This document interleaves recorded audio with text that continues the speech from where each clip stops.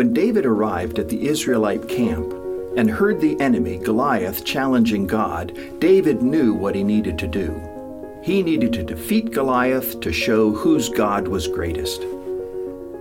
It didn't matter that David was a boy without combat experience, and Goliath a giant seasoned in battle. All that mattered to David was defeating this enemy and bringing honor to God.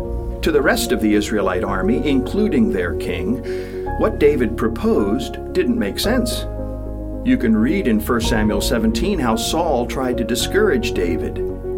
"You're not able to go out against this Philistine and fight him. You're only a young man, and he has been a warrior from his youth." David wouldn't back down.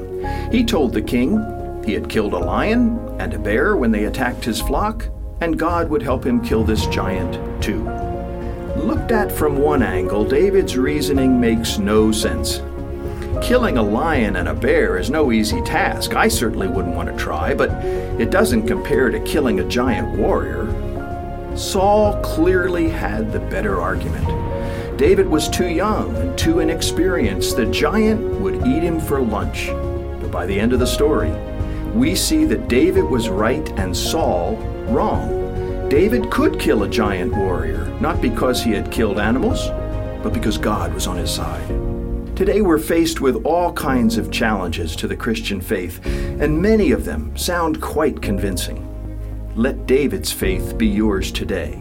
Realize that God is on your side. You can count on Him to intervene in the ways that are best. Your past victories are examples of how God has helped you.